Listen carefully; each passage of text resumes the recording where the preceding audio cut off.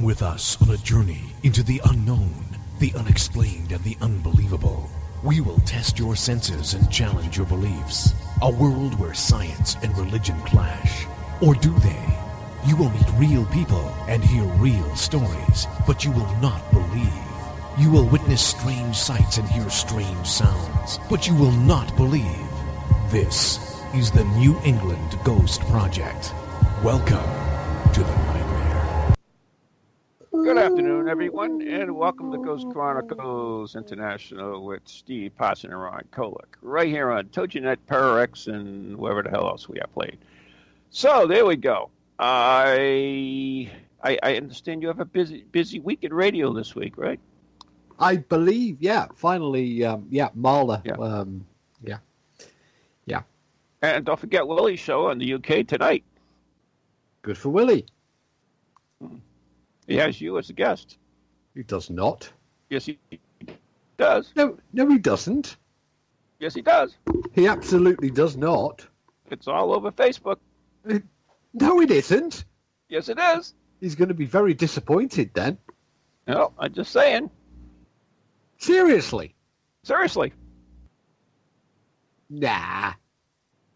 Seriously, I'll send you the link. Gonna make me go onto the computer and get it? I will. Send me the link, because I've agreed to nothing. Okay. Anyways, moving right along. See, there's always surprises on this show. That's why I love it. Yeah, surprise to me too. Come on, send me the link. Yeah, I will, but not now. I'm working. Hey, so anyways, I wonder if you got this, but I received this email, and I thought I'd bring it up because I know it has a lot to discuss, really. So anyways, it says, greetings, I run XXX, and an emergency response team for all aspects of the paranormal, from spirit, malevolent entities, UFO alien abduction, Bigfoot, and other cryptics, and everything in between. If it strikes terror in clients, it is a concern of ours. Same with the respect given to spirits and other paranormal beings, unless they are malevolent. What we bring to the table, our astral combat team. 2 scientists, 1 biologist, have been in the field for 20 years, and we have a lab that we can analyze, wait for it, Bigfoot hair or ectoplasm. And we also have a retired meteorological scientist that work with NASA, so we can be available for weather and atmospheric anomalies. They also have a drone specialist. So this is a really on-the-top team. So basically what this team wants to do, and wait for it, there is a problem in the paranormal field that needs to be addressed. The lack of ethics, the lack of resources, the lack of training, the lack of unity. These I would like to work on correcting by creating the blank, blank, blank. All teams are interested and have signed up. They must sign to these codes of ethics and agree to abide by them. And you get a seat on the council if you do. So there you go. That's pretty good stuff, huh? Awesome. Yeah, it also... Sorry, I was distracted. Yeah, I mean, A, by the bullshit that you just were rambling on about, and B, the discovery that apparently 9 till 10 Eastern Daylight Time, I'm supposed to be on the radio. I told you. Yeah, but what I can't understand is the time. Is that because it says 9 to 10 EDT GMT? Well... That makes sense. Anyway, yeah, sorry. Back to the other thing. I shouldn't have brought that up. You just totally destroyed. I mean, I did so much of reading in that, and you just ruined it on me. Yeah, well, I just, you threw me a curveball before you started. Yeah, but I could have handled that off air. Duh. Anyways. Yeah, well, you didn't. You blurted it out when we were on air, so I dealt with it. Anyway, we'll figure that out. Well, I was promoting Marla's show, and Willie's show, but evidently, anyway. Yeah, evidently. Yeah, this idea. Did you get this email?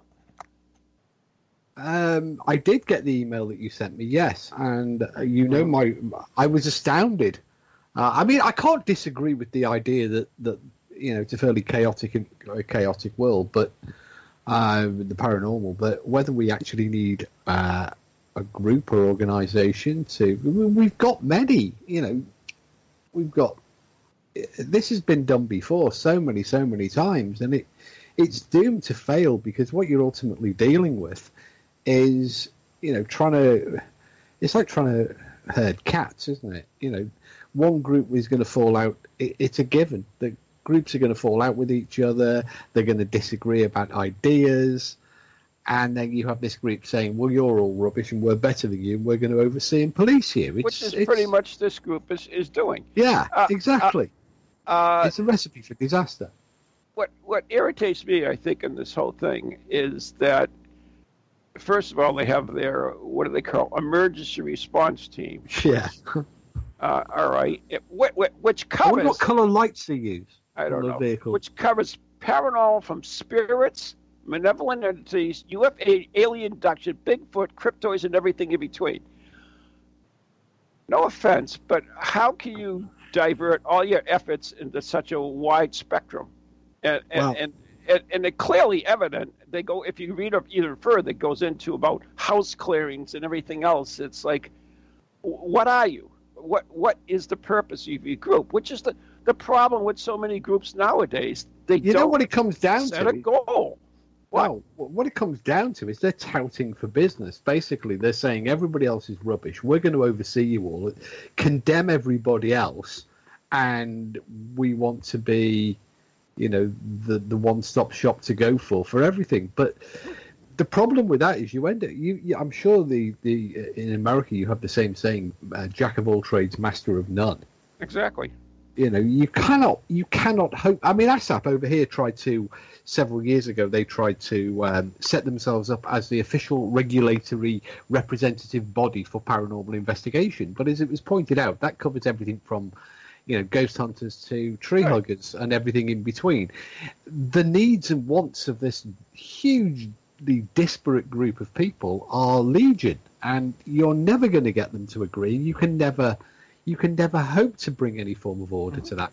Moreover, it's rather like getting paranormal groups to agree is rather like trying to get Islam and Christianity to agree.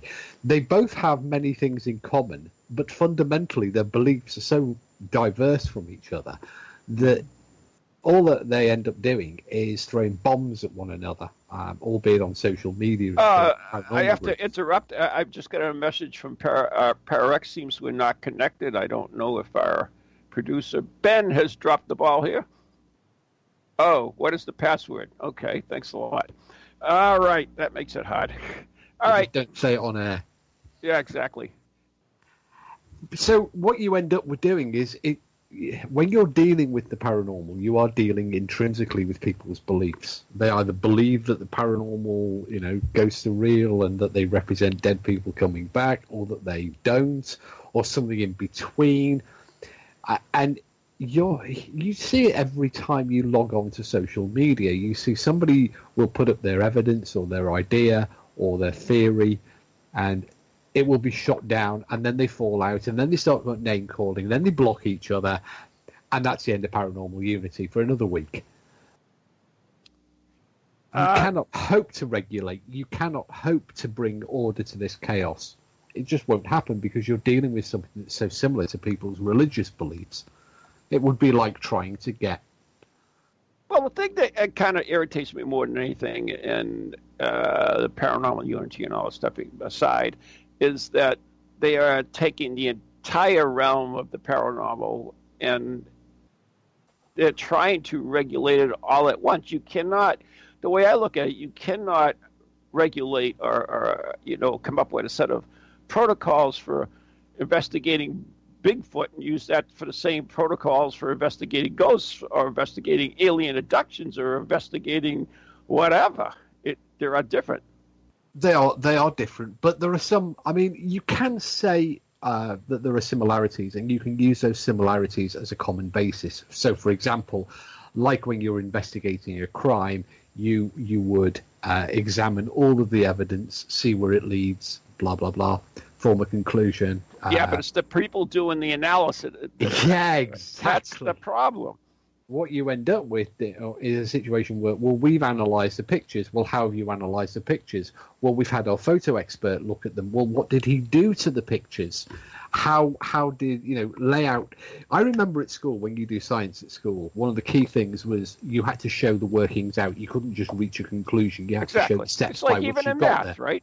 Yeah. In math, and then somebody can come along and then they can repeat those steps and test your conclusion.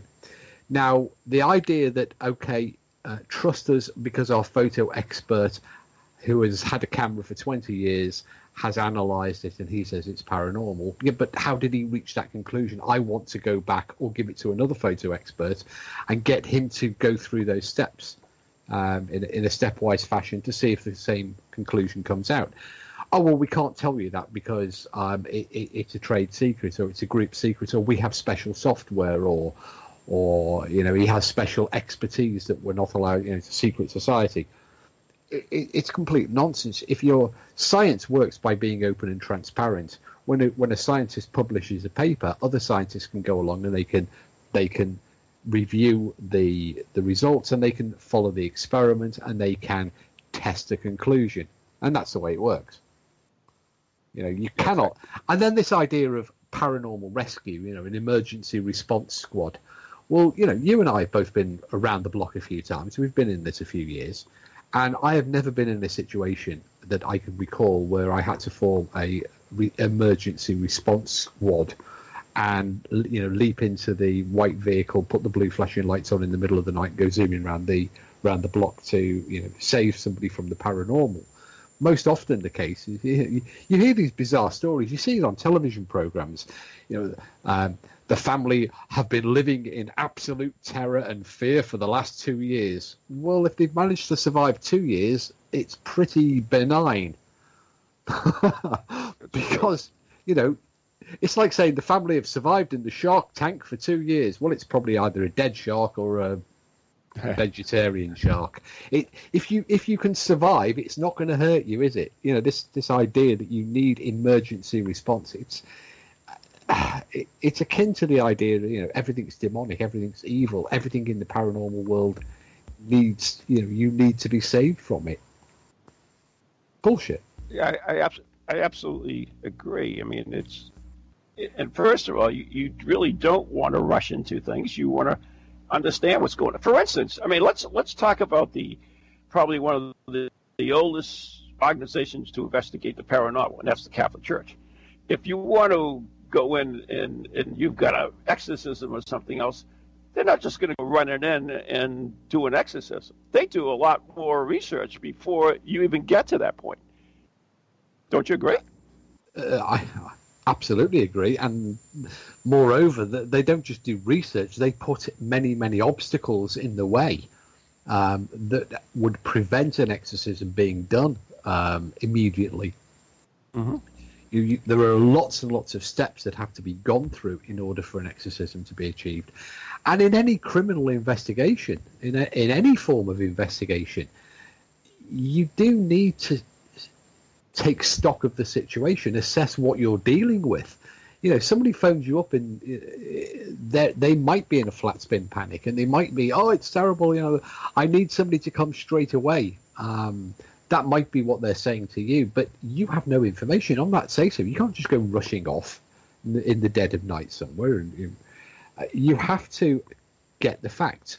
How do you know what proper equipment to take? Well, what's the problem? What is transpiring? What's happened so far? What has led you to the point where you need to phone me in this panic?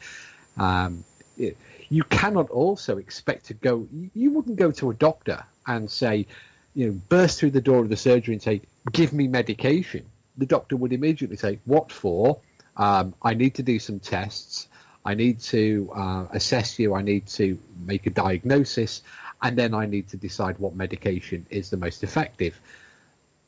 That's what any investigator needs to do. They need to assess the situation before they make a diagnosis. But often you end up with this situation where they make an on-the-spot diagnosis because the person's, they have decided it's a demon. Therefore, they need their demon hunting kit. And while we're at it, we might as well get the EVP kit. It's all a terrible. This whole paranormal conspiracy demon. It just plays to the worst of human nature. I was watching a documentary earlier today, and it was a guy who had spent a number of years exploring the paranormal, and he's developed an interest in Area 51. So he took himself and his children and his family to Rachel, Nevada, and they went to the Little Alien. And while he was there, he set up a camera to look at the skies because he was convinced that he would see UFOs. The second thing he did is get out his ghost box, because he believed that the aliens would then communicate with him using the ghost box. Oh, did he get a message from them or something? Of course, absolutely, of course, because we both know that with the ghost box you can make that nonsense come up with anything you want. Even the lady that ran the Little Alien was standing in the room, and she was having none of it. She was saying, "Oh, that's Bob from the radio station up the road. It's the only radio station that we've got in this part of the world that you can pick up." Yeah, but this guy was absolutely adamant that this was, J2O, some alien who was talking to him and demanding to be, pleading to be rescued and helped because he was being, held prisoner inside Area 51.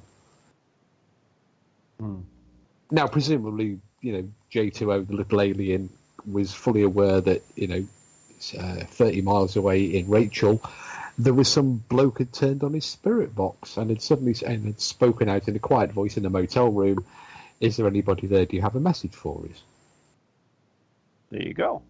Yeah, I mean, it's fantasy. It plays to the problem with the paranormal is it attracts serious researchers and it attracts people who are seriously interested in research.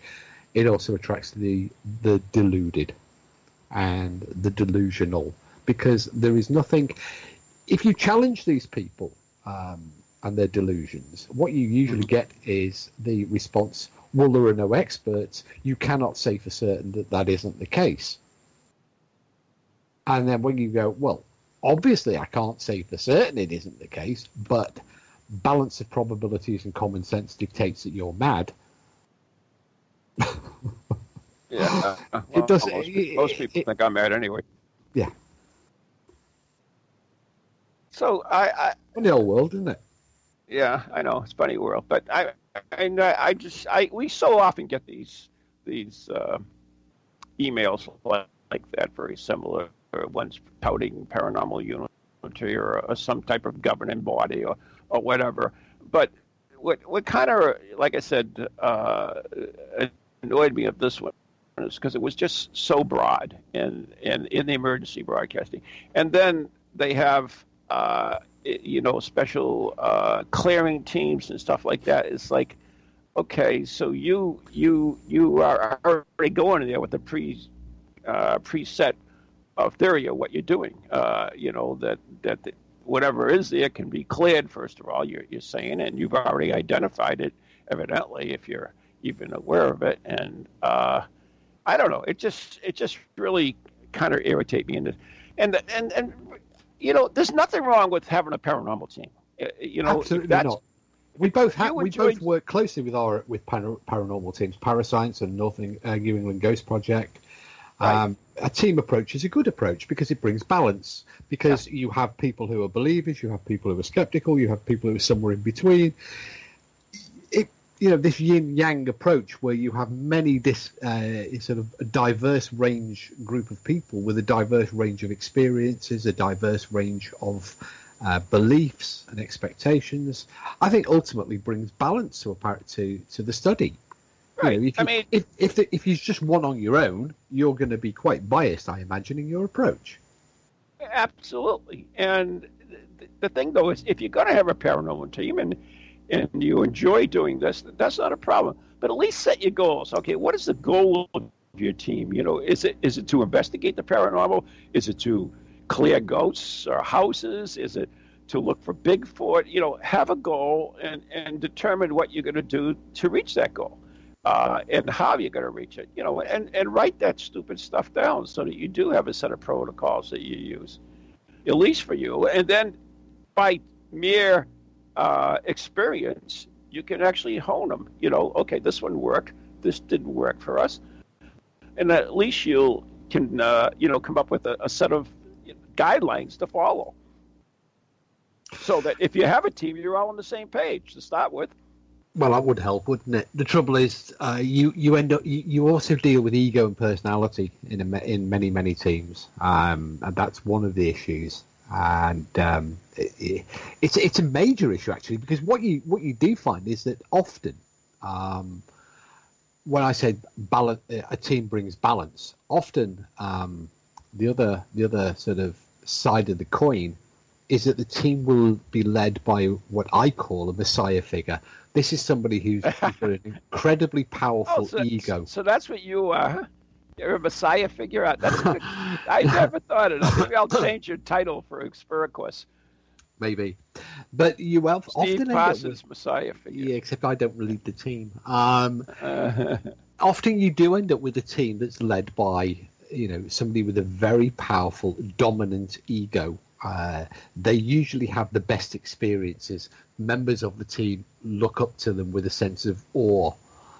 And they're often mediumistic, or they may be a person to whom some great secret has been foretold, or they have special abilities or capabilities.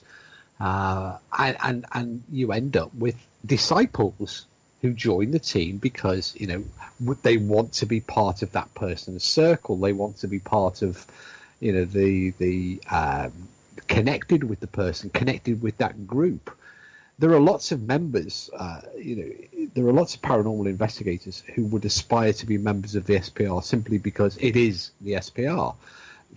Then they can, and you see it on Facebook periodically, that they boast that they have an affiliation to the Society of Psychical Research or ASAP or to something else, because they like to think that it gives them credibility by association or credibility by proxy.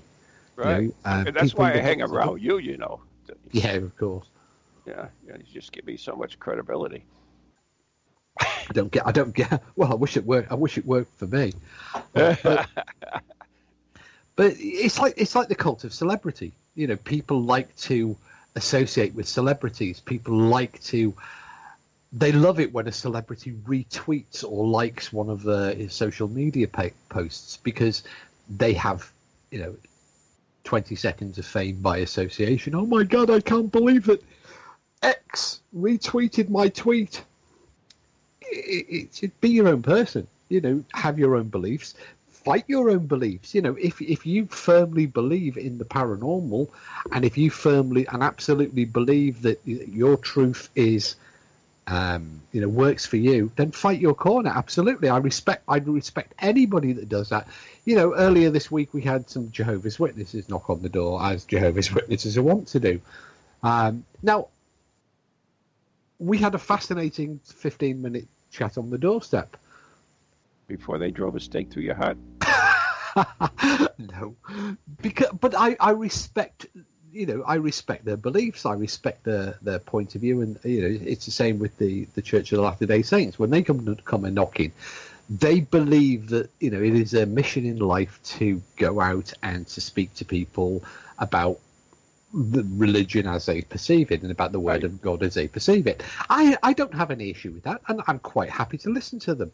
And you can have some very interesting conversations as a result of it. So the world that, I welcome the diversity of opinion. I welcome the diversity of ideas. I hate it when people start to impose and demand that their way is the correct way and say that we will police you and that we will try to dominate you and we will try to, we will condemn you because your practices are different than our practices. And that's what that paranormal group are doing. They're saying that there are many, many groups out there and they're all wrong, but we're going to come along and we're going to bring our order to this, and we're going to attempt to dominate and suppress anybody that doesn't believe the way that we believe. What's interesting too is you you wrote Ghostology, of course, and which is but once again, it's not it doesn't tell you how to investigate it. It doesn't give you, it's not giving you, this is the right way to do it and everything else you do is wrong. Am I wrong with this? Or Absolutely not. The opening paragraph of Ghostology I read the title of it, so I think I know a little bit about it, right? Yeah. Ghostology, the course and the book both are prefixed by, this is not, I am not going to teach you how to ghost hunt. It would be arrogant of me to even attempt to do so. What you have to find your own way forward. Here are some practices. Here are some, techniques that you might choose to use. But however you decide to implement them has got to be, what works best for your group. Every group has got a different dynamic. Every organization has to find its own way in the world, and it would be arrogant beyond belief for me to come along and say to people, this is how you must do it. And I'm struggling at the moment, which I think we're coming very, very close to a break, because I've been charged with writing a guide to ghost hunting by the SPR, and I don't want to write it as a you must do. So I'm trying to sort of steer a middle course as a best practice rather than a how to project, and made that very, very clear at the start. Yeah, and the other thing, I don't think you can. You can go in with a certain protocol that you're going to use and so forth, but in reality, you also have to be reactionary as well. If you're investigating a place and you finding problems with noises coming from somewhere, you have to say, all right, so I've got noises, so I have to get X equipment and bring this thing in here to try to understand what's going on. And so you it may not be in the original plan you started, but you have to be reactionary to it. No, exactly. No plan survives first contact with the enemy. Unless you have a reactionary team. Anyways, I hear the music somewhere. So I guess we have to take a break. You're listening to Ghost Chronicles International with Steve Parson and Ron Kolick right here on TogiNet, and I guess we're not going through Parax, but we tried anyways. We'll be right back after the following messages.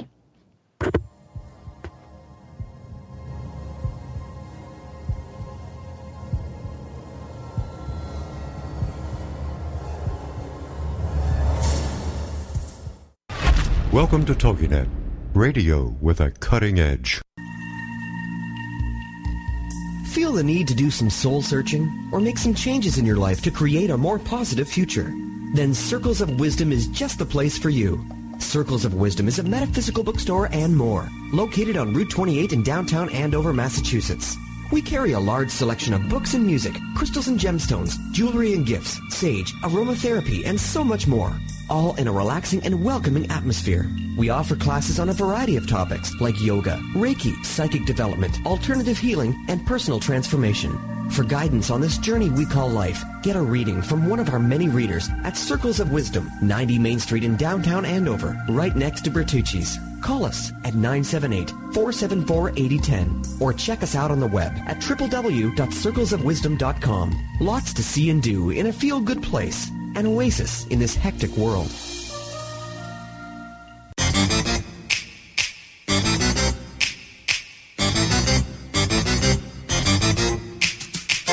They're creepy and they're kooky, mysterious and spooky. They all talk gobbledygooky, the Parax family. The shows are paranormal, not stuffy but informal. The topics are abnormal, the Parax family. They're strange, deranged, unrestrained. So grab your favorite brew, it's time to rendezvous as we give awards to the Parax family.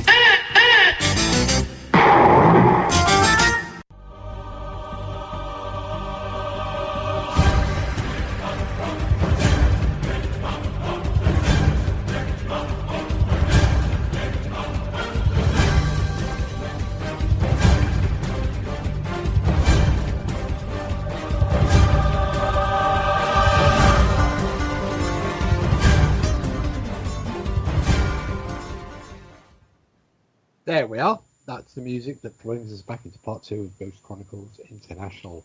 And tonight, Ron and I are on a bit of a rant. Yeah, we're going to let it go, though, because I'm getting a Oh, are we? Oh, all right. Yeah. We're Is that all right, or do you really want to go on with it?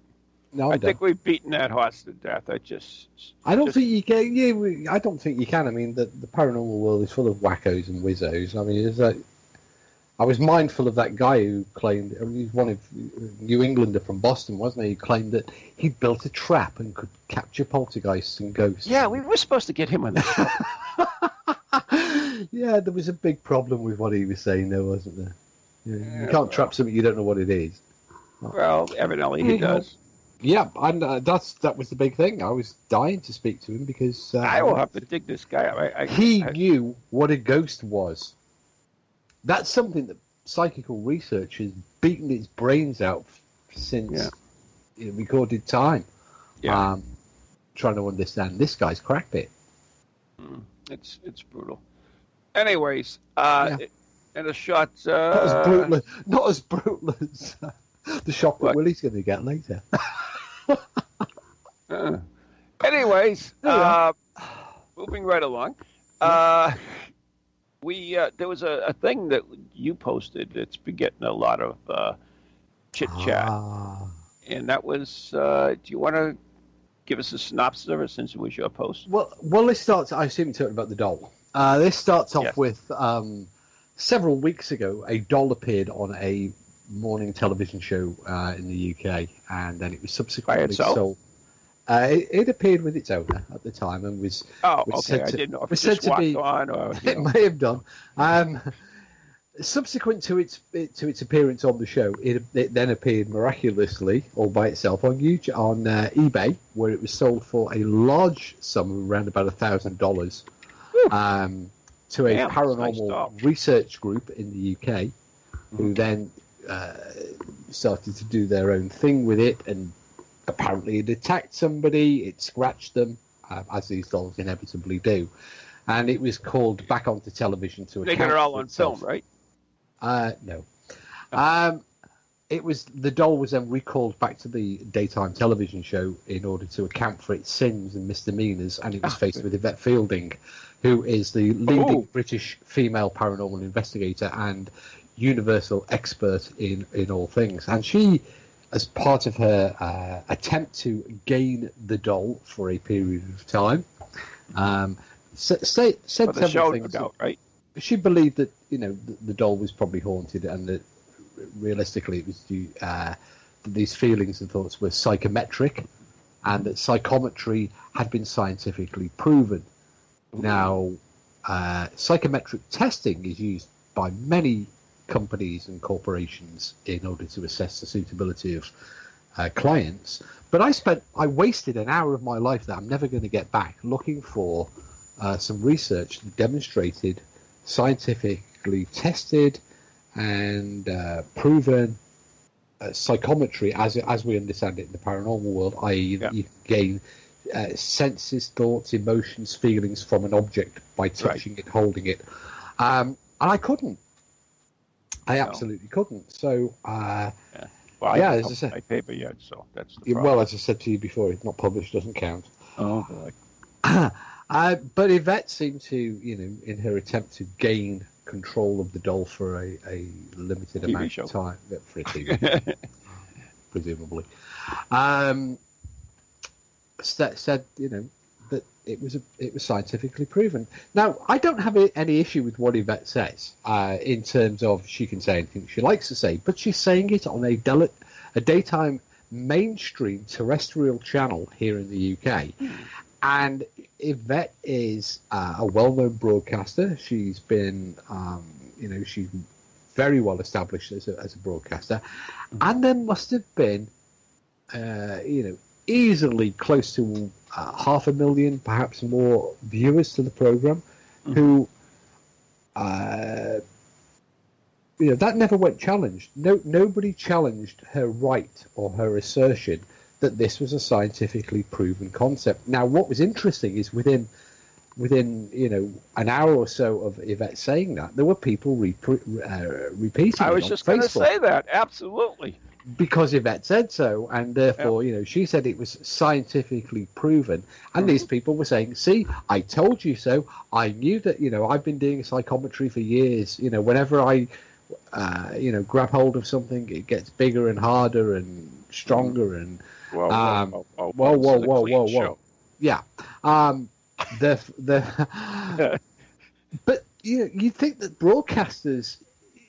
There's no prefix that this show is for entertainment purposes only, or that the guest is about to spout a load of bullshit. They can just say what they want to say, and it is accepted blandly and blindly by the community.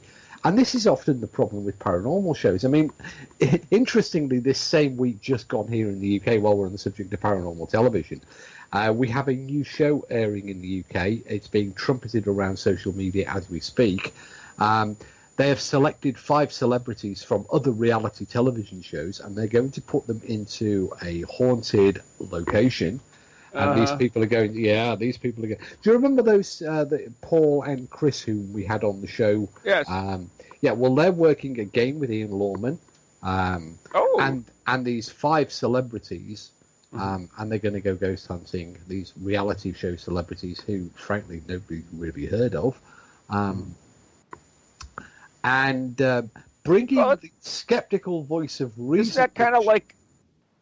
All right, go ahead. I was going to say, bringing the skeptical voice of reason to show is Dr. Kieran O'Keefe.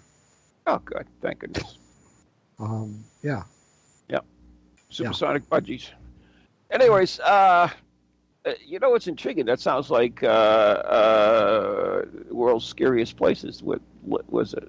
Linda Black used to host. I remember that one. Yeah, which was actually a decent show. It was fun. That was one of the most fun paranormal shows because they would take these, American families and they would bring them to exotic European locations. They'd strap these camera systems to them and throw them in there and scare the bejesus out of them with special effects. And it was all entirely special effects driven. Yep. They made no secret of the fact that it was special effects driven. The idea was that they would scare the crap out of these people. And they did. And then their responses were fascinating because it gave you a great insight into the way that people responded. They would give the build-up, well, this location is the most haunted, it's the most evil location in Great Britain. We brought you here tonight. Which family will survive? Yeah, that's right. Now we're going to strap the fat, pudgy kid, with a camera, and we're going to send him in there alone. Yeah. While Mommy sits in the next room and sucking a lollipop. Yeah. It was it always reminded me of, do you remember National Lampoon's Vacation movie? Oh, one of my favorite yeah. ones. It was actually my favorite comedy is Christmas Vacation. Yeah, well, Absolutely the one where they go to Europe, and it kind of reminded me of that. You've got this sort of archetypal American family. With complete with backstory, and there's mom, dad, 2 kids, and then they go to this haunted location and they bond after falling out and screaming and laughing at one another, and it always reminded me sort of like National Lampoon's Goes Ghost Hunting. I think should have been properly the title. Yeah. Actually, it should have made it. But it was, it was one of the few paranormal shows I always used to enjoy watching because it was set up purely as a Halloween haunted house scare. Mm-hmm. And it made no pretensions. It didn't pretend to be anything else. They didn't have to investigate anything. They merely had to walk through somewhere and survive. Just have to survive. That's all they had to do. Can you come out the other end without wetting your pants? And if you did wet your pants, that made for better television. Absolutely. So that's interesting. But I actually have a question on this psychometry thing. And of course, I love psychometry. I find it fascinating. I find it touching. That was so good. I didn't know the English could pun. That's cute. Anyways, moving right along. We did at Bunker Hill. Anyway. So, has there ever been any serious research done on psychometry? Well, as I said, I did have a look, and I could find none. Lots of anecdotal stuff, lots of research by groups or experiments by groups or no papers published or anything. No. There's been a few on the closest I could. No, there hasn't. Not that set out to test psychometry or the I may be wrong. I didn't look. I only spent an hour, and I didn't use all of the resources to do that. But no, Arthur C. Clarke must have done something with it. I'm sure Arthur C. Clarke did, but again, that doesn't constitute scientific paper. No, it doesn't. No, scientific reality. But I mean, there is lots of evidence. And there are lots of people who will tell you that they can psychometrize an object, that they can take a ring, that they can take an object, a personal object, and they can give you a great deal of information about the person. And some of those accounts can be quite compelling. Yes, but which I have witnessed. Yes, and I don't doubt that people believe that they have the ability, and I don't doubt that other people believe that they have the ability. What I was saying in my response is that I couldn't find any Right. very particular claim. Yvette made a very particular claim. Mm-hmm. That particular claim was then taken as an objective proof by so many people, and that I think is wrong. If Yvette said, psychometry is an interesting concept that many people believe in, obviously I wouldn't have any objection to that. Right. I've been doing these haunted tours with Jeremy Donchamont to raise money for the Friends of the Lighthouse for over 10 years at least. And when we go and we tell the stories, and one of the things, we actually have an analogy we use, and what we tell you is absolutely the truth. It is eyewitness accounts, our witness testimony, our own experiences. We don't make stuff up for that particular reason. If we were to make something up on the tour, and somebody would go home and put it on their stupid Facebook page or Snappy Chappy or whatever the hell it is, and somebody else doing research on the fort might find it and say this is this, and it gets carried on pretty much like it did with Yvette, and before you know it, it's real. It's absolutely the truth, and it isn't. So I think that's really an important factor in everything we do. Is even in entertaining. We do ghost hunts, public ghost hunts, and different. The idea is not to deceive, but to, just. Oh, there you go. Oh, well, I mean, when we've been doing ghostology study days, one of the things that I've done on a number of occasions, and in fact I've used it on ghost hunts as well, is I've spoken to the guides beforehand, because some of the events or days will include a walk around with the guide from the location. Right. And on some occasions we've actually slipped in a story. We've actually taken a story from another location and I see where you're going with it. Yep, I see you going with it. Yep. And and we've sold that we've sold them a sucker. Right, exactly. And one of the interesting things is how many people will go with that, and how many people will come back and report it. And then you explain to them at the end, well, this was something I sold you. Right. We created this to show you.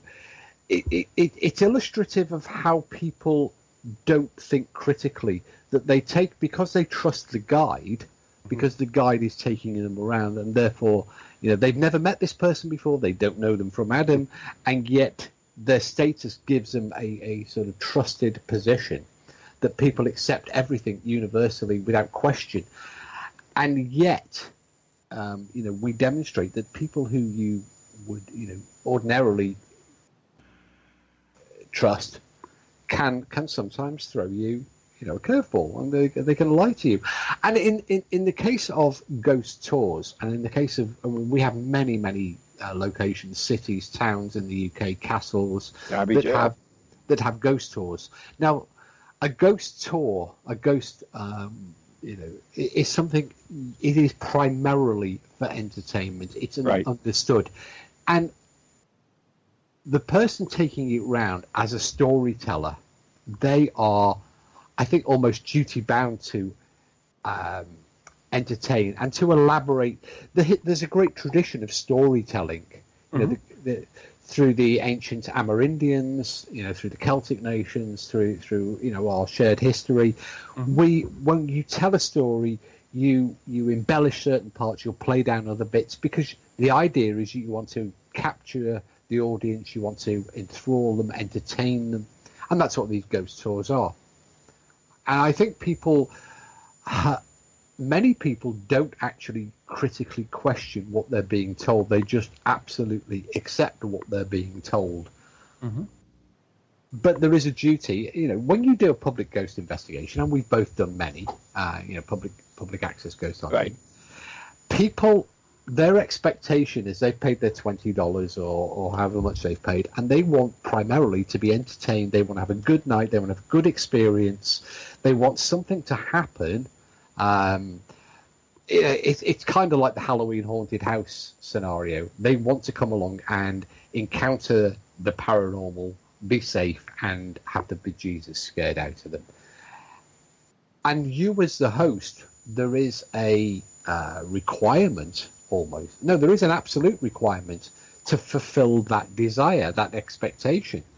And so you will change the emphasis in the way that things are done. You will alter, subtly alter, almost without considering it. You will subtly alter the way that you will deliver a story, the words that you will choose to give people what they expect. True. And on the other side too is I think you have to. Yeah. On the other side too, we have people that may have experiences, but once again they use their logical, skeptical, whatever you want to say. I'm trying to look for the proper word. I'm not coming out with it. But they begin to rationalize, and a lot of times without reporting the experiences, so that experience is lost. So it's a kind of a double-edged sword as well. I mean, you can get people who have a unique experience, certainly one worth talking about, and yet they'll rationalize it away. So and it's never heard, never reported. Well, I was talking before the break about this ghost hunting guide that I've been commissioned to write, and one of the things that it comes down to, one of the sections I was working on earlier this week, involves keeping a journal. A journal of experiences, and also the investigator's notes form part of that sort of overall journal. And I was very I made a great point of stressing that at no point should that journal ever be edited, that you should take the original scribbly piece of paper that somebody writes, and if they offer to go write it more legibly or to send it you by email later in the week, you should reject that and take the original piece of information. Good point. Because that person will go away and they will rationalize and they will consider, they will consider what they're putting down. They will choose words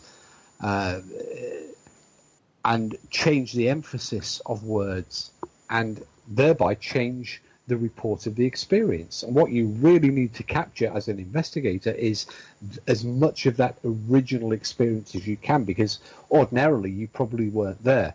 It's the case with UFOs, with cryptids, with ghosts. The investigator, in the majority of cases and times, was not there. And they're reliant purely on somebody's testimony. And if that testimony has been rationalized, then it starts to deviate from the original perception and from the original experience. And the more it deviates, the less and less you are in touch with the original event. Agreed. So it's interesting what we do, and I really love what we do, but it's so flawed in so many ways, and it's difficult to keep it all sorted out properly, and because of what we do. I mean, you and I both do some serious investigations, and we both do these public ghost hunts, and sometimes we do these radio shows, and sometimes the perception of who and what we do is slanted by whatever media source that's being exposed to that particular person. Yeah, I mean, you have to adapt your approach to suit me. I would never dream of, there is a vast difference between a public access ghost investigation experience and a real world investigation. But what you can offer to give people, you can take elements of one, you can take elements of the investigation and transpose that. But you are there primarily, and you have to understand that you're there primarily for two completely different things. You can use Absolutely. this, and where I've always had an issue with groups that offer public access events is that they don't necessarily make it clear. They promote what they're doing as an investigation, and don't say that, well, you can't really do an investigation with 30 or 40 or 50 people tromping around a building. It's just not going to happen. They also, I mean, what's very, very fashionable as well here in the UK at the moment is they will prefix an investigation, a public access investigation, or they will prefix some video or something that they're doing on social media by saying that that they will emphasize that Most Haunted or some other television program, Ghost Adventures, or pick anyone you like, that's television, we are reality, and then duplicate exactly what is done on on the media show. By criticizing it, they give themselves credibility. I would say that they would have more credibility if they were just upfront and open and say, this tonight is for entertainment, but we will use elements of real world investigation techniques to give you an idea of what these things involve, versus tonight you will be able to use a Ouija board and an Xbox Connect head, and what you're seeing are real paranormal entities. Mm-hmm.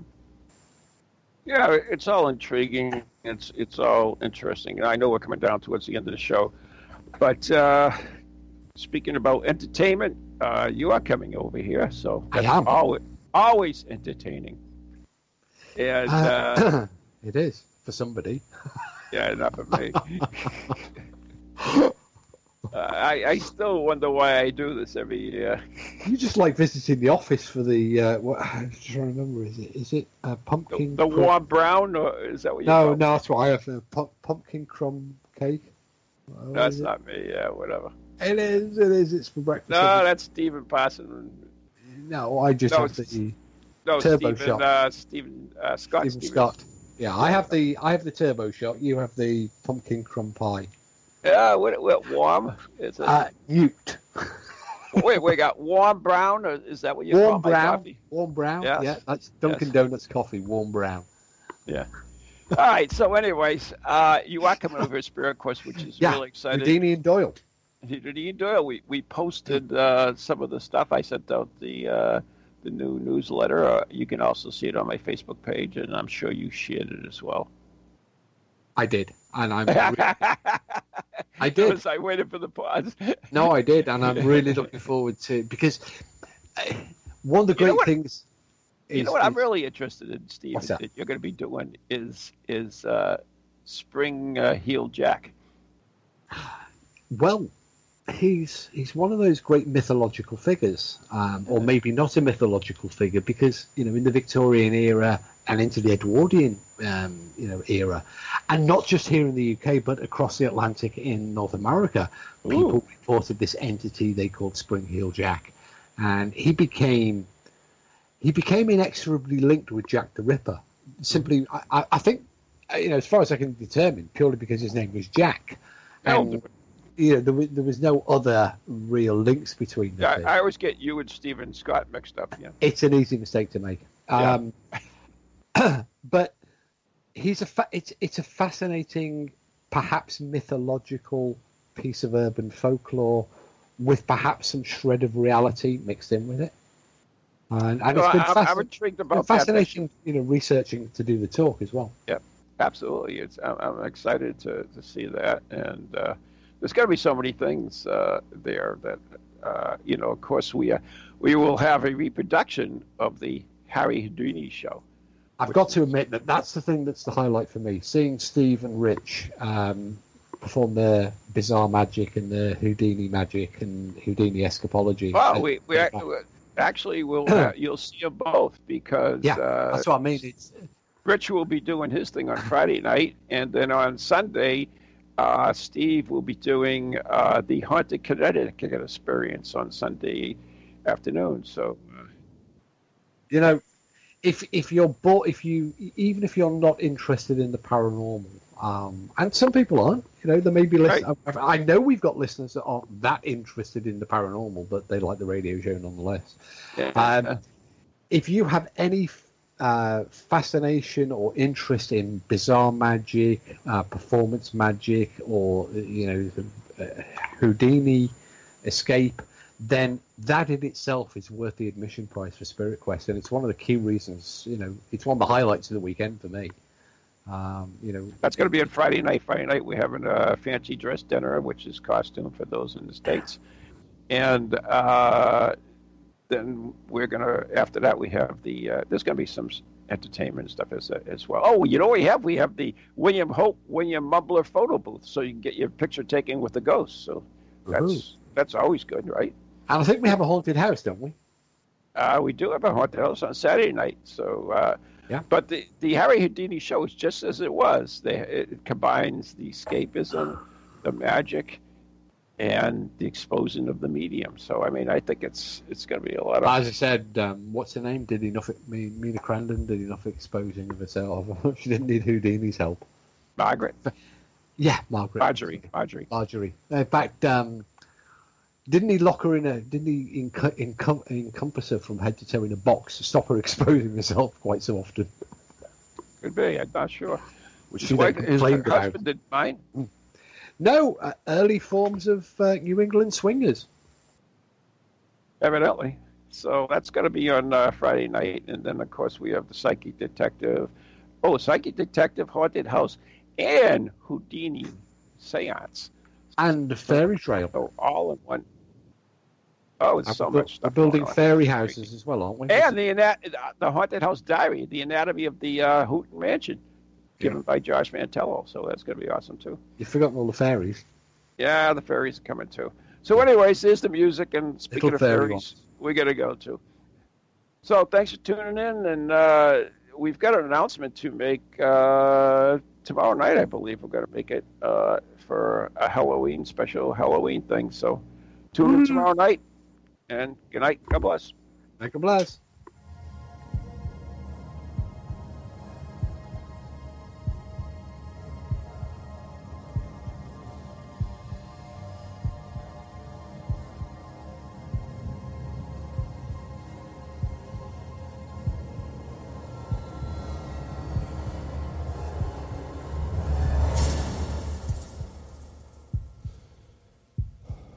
From ghoulies to ghosties, long-leggedy beasties, and things that go bump in the night.